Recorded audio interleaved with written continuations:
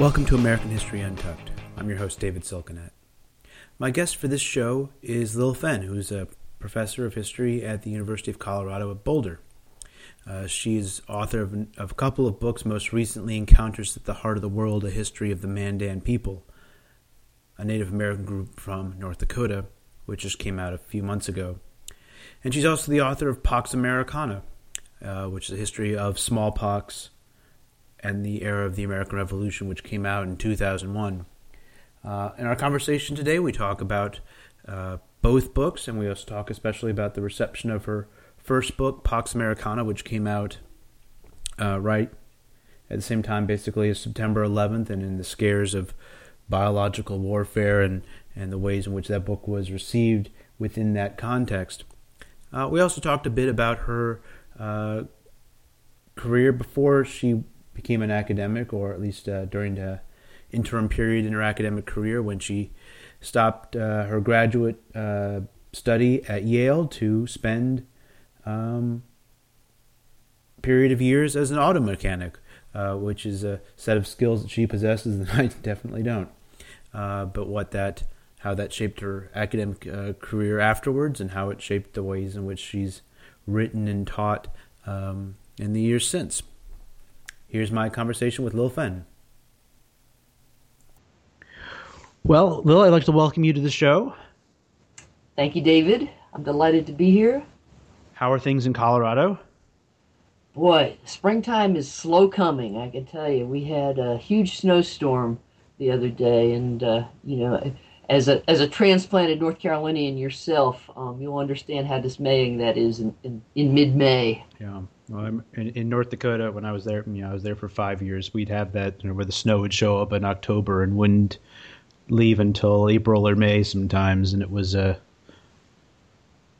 any sign of spring was well looked for. Yep.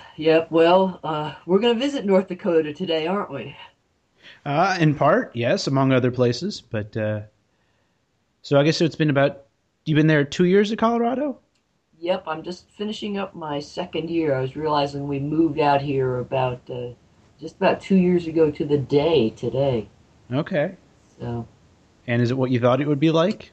It is. It's been a great move. I love my department. It's really energized. Lots of people doing Western history, the early West, environmental history. Mm-hmm. It's a really good place for me. Okay. I guess that sort of fits in with your book that just came out. Congratulations, by the way. I know you've been working on the Mandan book for a while now. I guess a good place to start would be what got you interested in the Mandans to begin with. That's not a Native American group most Americans think much about, except for Lewis and Clark aficionados. You're right. Most people are unaware that they have even heard of the Mandans until I remind them that Lewis and Clark spent their first winter living among them. What got me interested in the Mandans was actually my first historical monograph, which was a book called Pax Americana. And it was about a horrific smallpox epidemic that swept the entire North American continent between 1775 and 1782, which you will recognize as almost exactly the years of the American Revolution.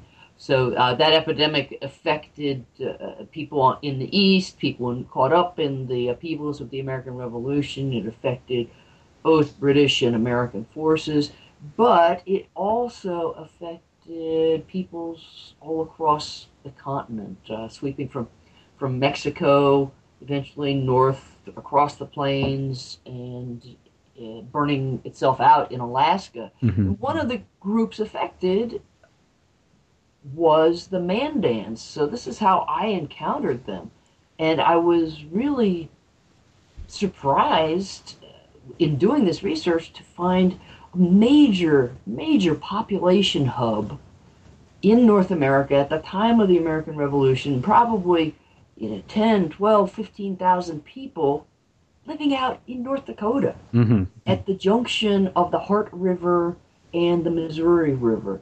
And I thought, how is this possible? How is this possible? Here's a population hub, maybe approaching the size of Philadelphia at the time of the Revolution, and we know nothing about it. And that's what drew me out there, and really piqued my interest in the first place. And had you been out to North Dakota at that point, when Pax Americana had come out? I had not been out to North Dakota at that point, and I have to say that I'm always drawn to the places that I write about. So I took a trip to North Dakota just to see if it resonated with me, if this seemed to be a landscape that I wanted to write about, as well as a people that I wanted to write about. So I had another research project that was foundering at the time, and I felt like the cutting edge of early American history was actually in the West. Mm-hmm. So I flew out to Bismarck, rented a car, and started driving around, visiting abandoned Mandan village sites, and was really captivated by the landscape and by the possibility of writing about this, about sort of recentering early American history to a place that, interestingly enough, turns out to be at the very center of the North American continent. Yeah, so just right near Rugby, where they've got that monument to the geographic center of North America. Yeah, have you visited that spot? I had a bunch of students from Rugby when I was in North Dakota State, and I asked. Really? No, you get lots of North Dakota geography embedded in you when you're there for 5 years, and I always ask them, well, is it worth going to see this monument? And they told me no. So, but it's worth going to for the cafe. Well, they persuaded me not to make the drive, but when the locals weren't enthusiastic about it, but I spent a lot of time not that far from Rugby, so I have definitely driven those same roads. Right. Yeah. I mean, I guess the obvious problem with studying a group, though, like the Mandan, is that they are really far away from any of the literate population centers. How do you write a history of a people who are that far away from the kinds of written sources that you'd want? That is very true. And I sometimes marvel at the fact that I managed to write a very long book, a book that turned out probably 100 pages longer than I had hoped it would. Mm-hmm. I managed to write a very long book based on little or no evidence. But that's, I say that partly in jest. What I had to do, especially for the early periods, was turn to the kinds of evidence that historians are sometimes reluctant to use. And I refer specifically to archaeology, to landscape, to oral traditions, Mandan stories, and things like that.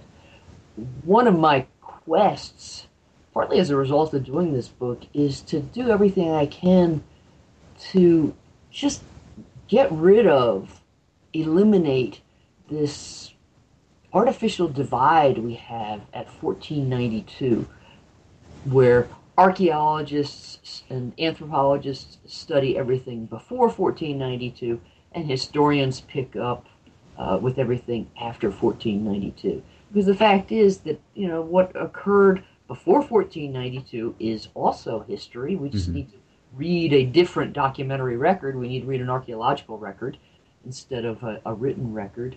And it shaped what unfolded after 1492.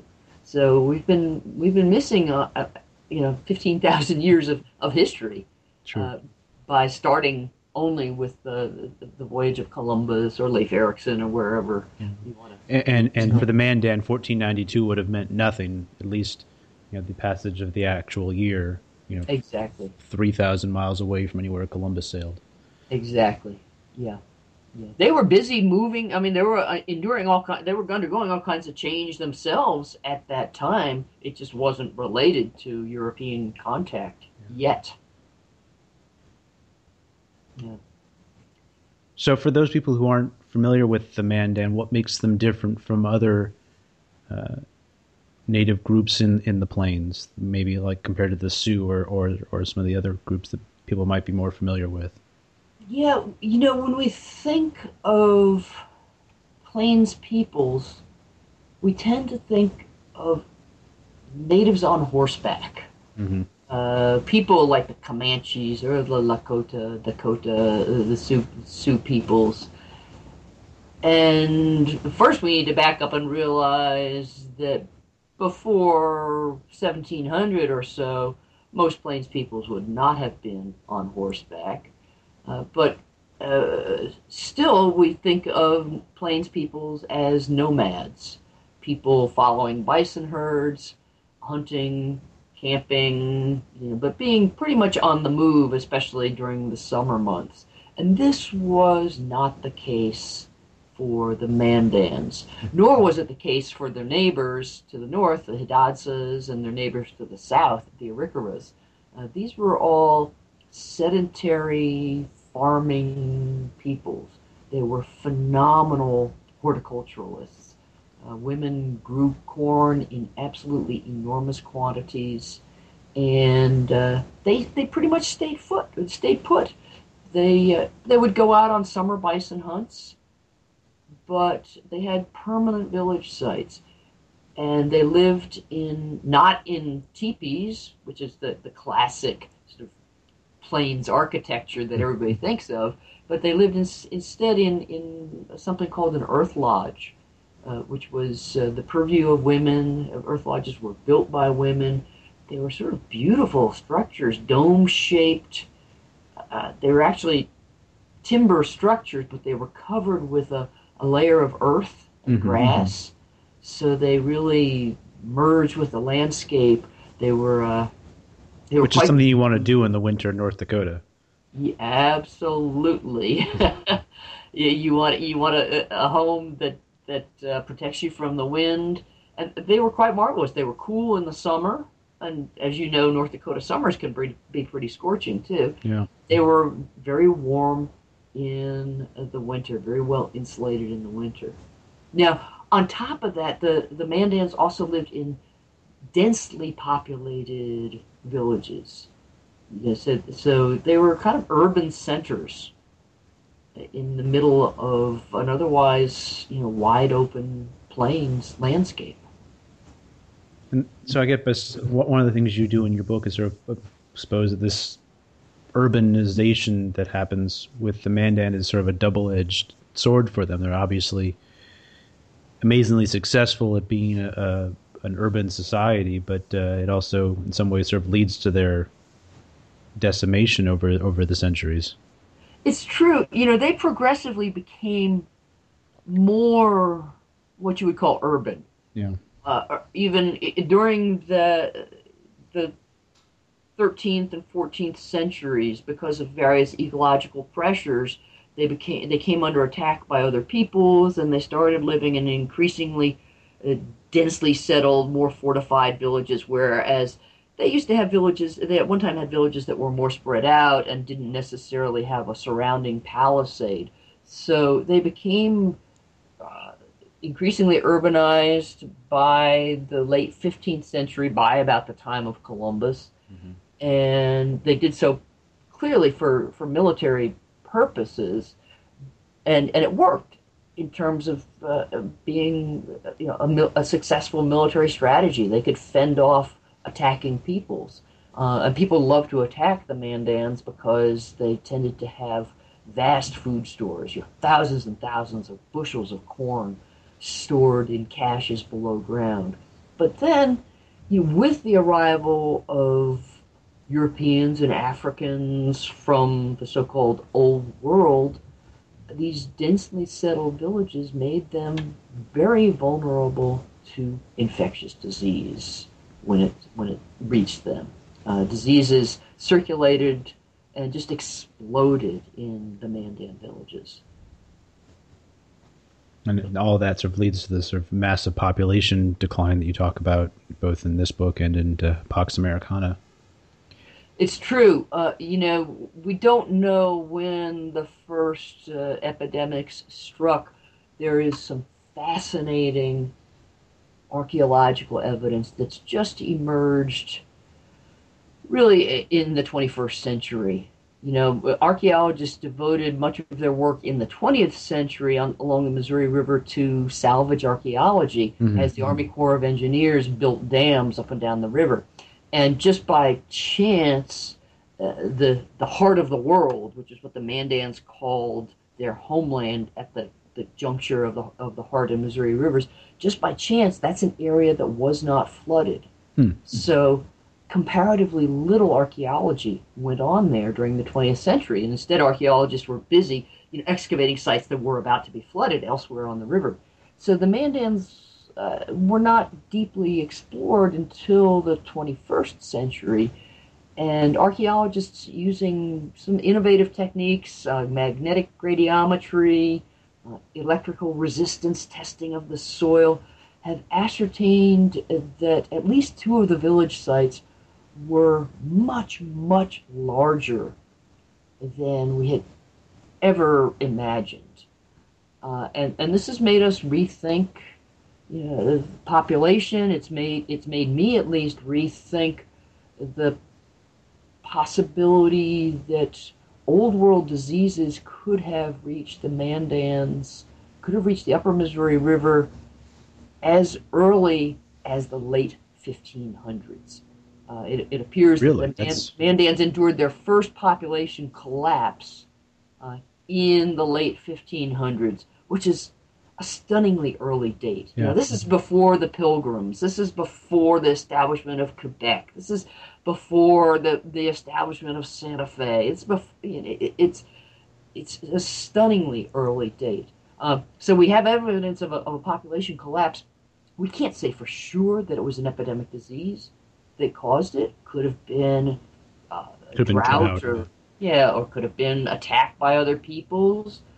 But the possibility is there, and it's quite compelling evidence, I think. So the evidence suggests that we could have had population collapse as early as, say, the 1580s, 1590s, and then we have later evidence, very good documentary evidence, of smallpox reaching the Mandans in 1781. It may also have reached the Mandans in 1730 and just devastated them with catastrophic consequences. So there aren't a whole lot of Mandan around today. You've had a chance to meet with some people who have Mandan ancestry, haven't you? Yes, I have. The Mandans today are one of the 3 affiliated tribes on the Fort Berthold Reservation, which is up in the northwest corner, or not exactly the corner, but it's northwestern North Dakota. So the 3 affiliated tribes are Mandans, Hidatsas, and Arikaras. Those sort of they're called Plains Village tribes, they were all horticulturalists living along the Missouri River.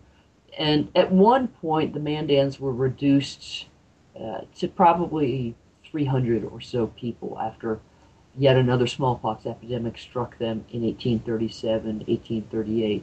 Now there are there are Mandan descendants today. Most of them have intermarried with other peoples, which was a long-standing Mandan tradition to sort of establish diplomatic and mercantile ties with other peoples through intermarriage. And the Europeans have the same tradition. We know about various monarchs who have married one another to establish military and political connections. And the Mandans have done the same thing, and it certainly is a viable strategy. The last Mandan speaker, Ed Benson, is quite elderly now, and it'll be a sad day when he passes away, because it's not likely that the Mandan language will survive, at least in its full form, when he passes away. But so you got to talk with him and with some other Mandan descendants when you were in North Dakota? Yeah, I've spoken with him, and then I was lucky enough to receive an email out of the blue. I believe it was back in 2006, from a Mandan Nueta Wakikana, a turtle priest, a man named Cedric Redfeather, who actually had a vision in which the buffaloes called him to hold an Okipa ceremony, which was sort of the foundational ceremony for the Mandans. And he had just been Googling around the internet and he found me. Wow.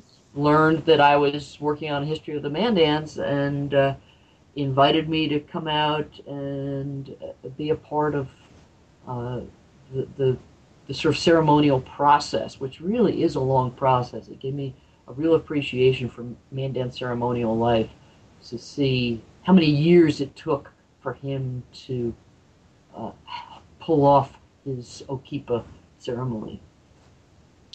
So we've mentioned the Pax Americana, your first monograph that also touches on the Mandan, but explores this largely unknown epidemic that happened at the time of the American Revolution. A couple of things I was just looking back at the media coverage of when that book came out, and two things struck me besides the sort of glowing reviews the book had generally. One was the obsession that lots of newspapers had on your previous occupation before you finished your PhD. For those people who don't know, you spent 8 years as an auto mechanic before you went back to graduate school? Yeah, that's correct. I mean, my career has not been a straight line from A to B.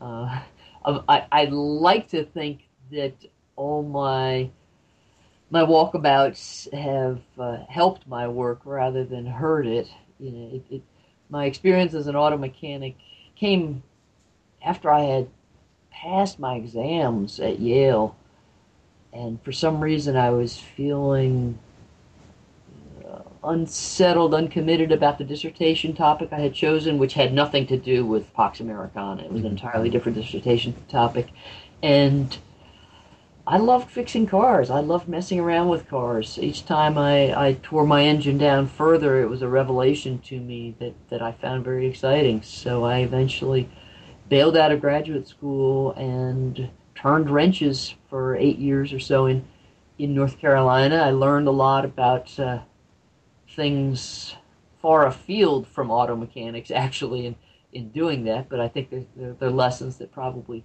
have helped me in many ways, both inside and outside the academy. Well, I mean, I was just struck looking back at the number of times in which this sort of phenomenon of an academic who could fix cars, but a female academic in particular that had this experience, I think, baffled at least some of the news media. I remember the New York Times headline or review of your book was headline, "She can fix your engine too." Right. Yeah. It struck me as a very odd and strange way to sort of dismiss. It was a laudatory piece, but in some ways it was a slightly quirky and dismissive piece at the same time. Yeah, it is what it is. My editor always used to say that she'd do anything to sell books. And there's no such thing as bad publicity. To be sure. Yeah, and I have to say that when I returned to graduate school after fixing cars, I was actually concerned about my prospects on the job market because my background seemed so flaky. And what I found, much to my surprise, was that my time in the shop actually helped to crack the door open for me, because it elicited curiosity from people. So they put me on their interview list just because, hey, man, this one ought to be a hoot, right?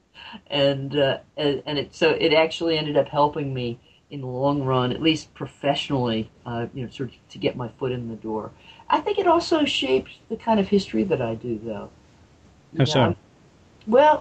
I'm committed to writing for the public. And I have respect for the public's ability to grasp complexity, if it's laid out clearly.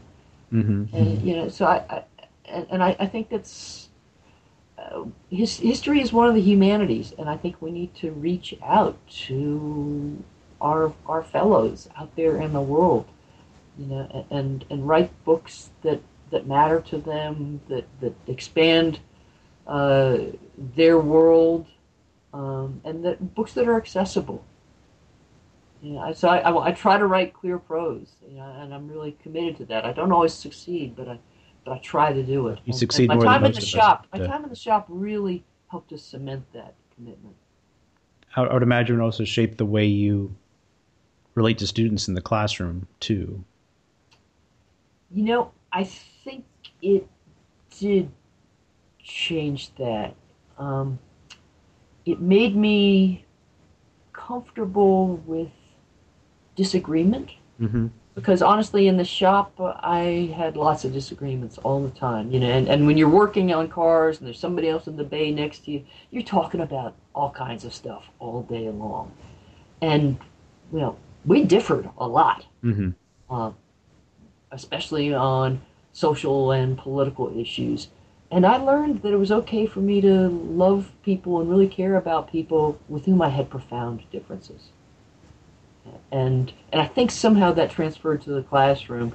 And I found, when I get course evaluations at the end of the semester, my students often comment that they feel comfortable saying what they think, even if they know that I don't necessarily agree with it.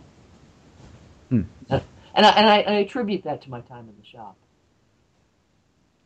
So it's the other thing that sort of struck me looking back at Pax Americana was, and this sort of unfortunate and fortunate timing simultaneously, but the book came out shortly after September 11th, I guess.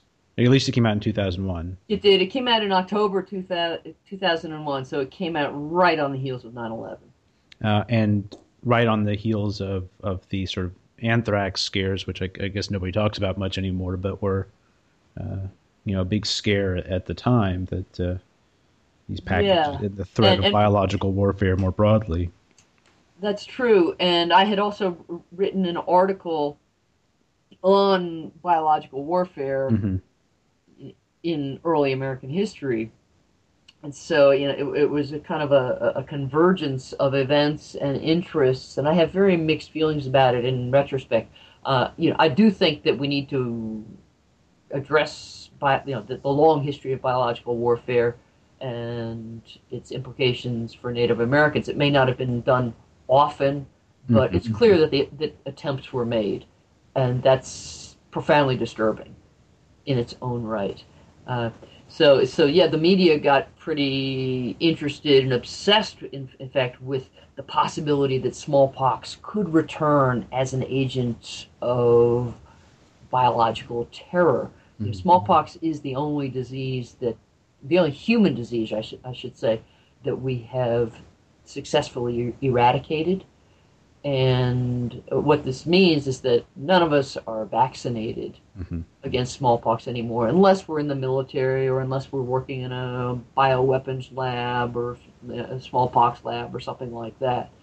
But none of us are vaccinated anymore, aside from those folks. And as a population, we're all vulnerable to smallpox again. So if it were released from the laboratory, if somebody decided to use it as a weapon of war, it could have very serious consequences. Now, do I think that's likely? Absolutely not. You Talk don't? about, oh, Why not? no, I don't think it's likely at all. Well, for one thing, if you're a terrorist and you're going to use a weapon like smallpox, how are you going to keep your family, your people, from being infected? Yeah, talk about blowback. Sure. I just don't think it's likely at all. And in retrospect, I wish I hadn't gotten caught up in all of that buzz around 9/11. But 9/11 was 9/11, and we were all caught up in it. But I feel like I helped to fuel almost a misallocation of national resources, so that we spent an inordinate amount of money worrying about biological terrorism, when really we should work on vaccinating kids, clean drinking water, addressing climate change and things like that. Those are probably higher risk to us. than smallpox is as a biological weapon. Well, I mean, I remember the CNN and other people talking to you, and half their questions would be at the beginning would be about your book and about the epidemic during the American Revolution, and then the second half of the interview would always be about the likelihood of a terrorist attack today and how prepared we were for that. Uh, and maybe Yeah, you felt qualified to answer those questions, but I'm not qualified to answer anything outside of my century. well, it's really true. I mean, people thought, I worked on the 18th century, Yeah. and people thought that I would have some insight into which bioweapons lab had which viruses and whether they had spliced smallpox with Ebola and whether that was a viable biological weapon. And many, if not most of those questions were questions that I'm absolutely unqualified to answer. I can address the basic questions of what happens if you get smallpox and you haven't been vaccinated or your vaccination has worn off and things like that. I can address basic epidemiology, but I don't know the ins and outs of the bioweapons. Yeah, you don't have a classified clearance to. I do not. No. No. So how did you get interested in smallpox in the first place? Boy. Well, it happened when I was still in the shop. And, my learning curve fixing cars had begun to flatten a little bit. But I could say that one of the great virtues of doing manual labor is that at 5 o'clock, you go home. Mm-hmm. You don't carry your work home with you. You can drink beer and you can read whatever you want. You don't have this sort of endless pile of academic journals and reading lists that you're always behind on. Mm-hmm. So a friend of mine, Marjolaine Kars, gave me a novel called The Horseman on the Roof. It's a French novel by a man named Jean Giono. I believe it was written in the 1950s. And it's about a cholera epidemic. And it's about an Italian nobleman trying to make his way home through Provence in the middle of this horrific 19th century cholera epidemic. And it was absolutely beautiful. And I became just fascinated by the way Giono was able to write beautifully about something terrible. Mm-hmm.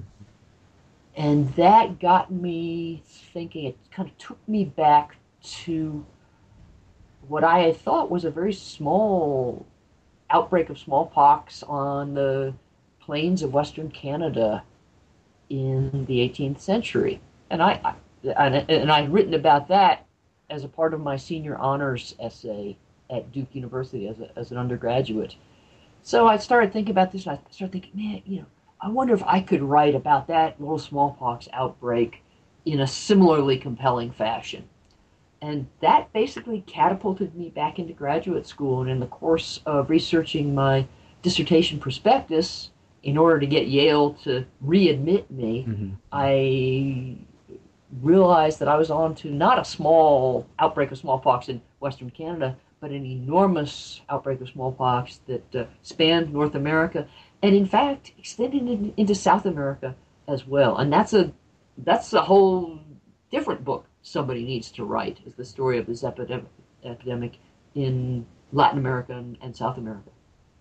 That's one of the most remarkable things about this book is it takes the story and you could see that some people in the 18th century were aware of bits and pieces of it. They knew what was going on in Boston or in Philadelphia or on Hudson Bay, but then able to sort of piece the whole thing together and witness something that people at the time were not aware of. It's a story that's only possible. We can only reconstruct in retrospect. Mm-hmm. None of the victims, none of the witnesses at the time were fully aware of the scope of the catastrophe. I would argue that here in the years of the American Revolution, it's actually smallpox that's the common thread. It's smallpox that's the common experience of Americans all across the continent in these years. And it reshaped what unfolded then in the 19th century too. It seemed like you were right on the cusp of the whole sort of wave of historiography that's trying to look at early American history, revolutionary America, that isn't so centered on the East Coast and isn't predicated on a frontier kind of narrative that starts in the East and ends up in the West. Yeah, that's definitely the case, and I'm happy to say that kind of work has proliferated in the years since. I'll add that I was very much unaware of what I was doing. I wasn't self-conscious about doing, say, transnational history, which was also an emerging buzzword and remains a buzzword today. But there I was doing transnational history because I was spanning Spanish people, Spanish-speaking peoples, native peoples, British America, the emerging United States. But to me, it was just sort of driven by the evidence of smallpox. People sometimes ask me what my preferred methodology is, and my preferred methodology is common sense. Mm-hmm. I'll use the evidence that's there, and then I'll try to think creatively about what other kinds of evidence might speak to me. And so that book did fit into this newly emerging approach to the early period, but I was blissfully unaware of it at the time. Mm. So it may be premature of me to ask this, but what's the next project now that the Mandan book is out in the public? My next project was generated by the Mandan book. My next project is going to be a biography of Sacagawea. Oh, okay. And obviously there have been many, many biographies of Sacagawea. She and Pocahontas, I think, may well be the most famous women in American history. Mm-hmm. But what I'd like to do is use Sacagawea as really a device to get at the larger history of the Northern Plains and Rockies. We know very little about Sacagawea's life, and we're not going to unearth any new specific evidence related to her, I don't think. But what I want to do is use her as a way to get at something bigger. In a way, it'll be sort of a bait and switch, but I want to use Sacagawea to convey this bigger history to a wider audience. Well, that sounds really fascinating. I'm looking forward to reading that when it comes out. Yeah, it's going to be fun to write. I'm looking forward to the challenge of interspersing biography with broader history. Oh, great. Well, it's been really great having you on the show, and really great to catch up a little bit. Thank you so much, David. It's been a pleasure speaking with you again after all these years. Well, that was my conversation with Lil Fenn. After we finished recording the episode, I got a chance to talk with a little bit more, and got a chance to talk with her husband, Peter Wood, who, unfortunately, we didn't record the conversation, but Peter was a longtime professor of history at Duke University, author I think most people are familiar with his book Black Majority, about colonial South Carolina and slavery in colonial South Carolina. And Peter was probably my biggest mentor as an undergraduate student when I was at Duke University, and hopefully we'll have a chance to have him on the show at some point in the future. As always, if you have comments or questions about the show, or if you'd like to suggest a guest, if you know an interesting American historian that you would like to hear interviewed on the show, please email me at americanhistoryuntucked@gmail.com. Got a website for the show, americanhistoryuntucked.blogspot.com. You can subscribe on iTunes, and you can follow us on Twitter and like us on Facebook. Till next time.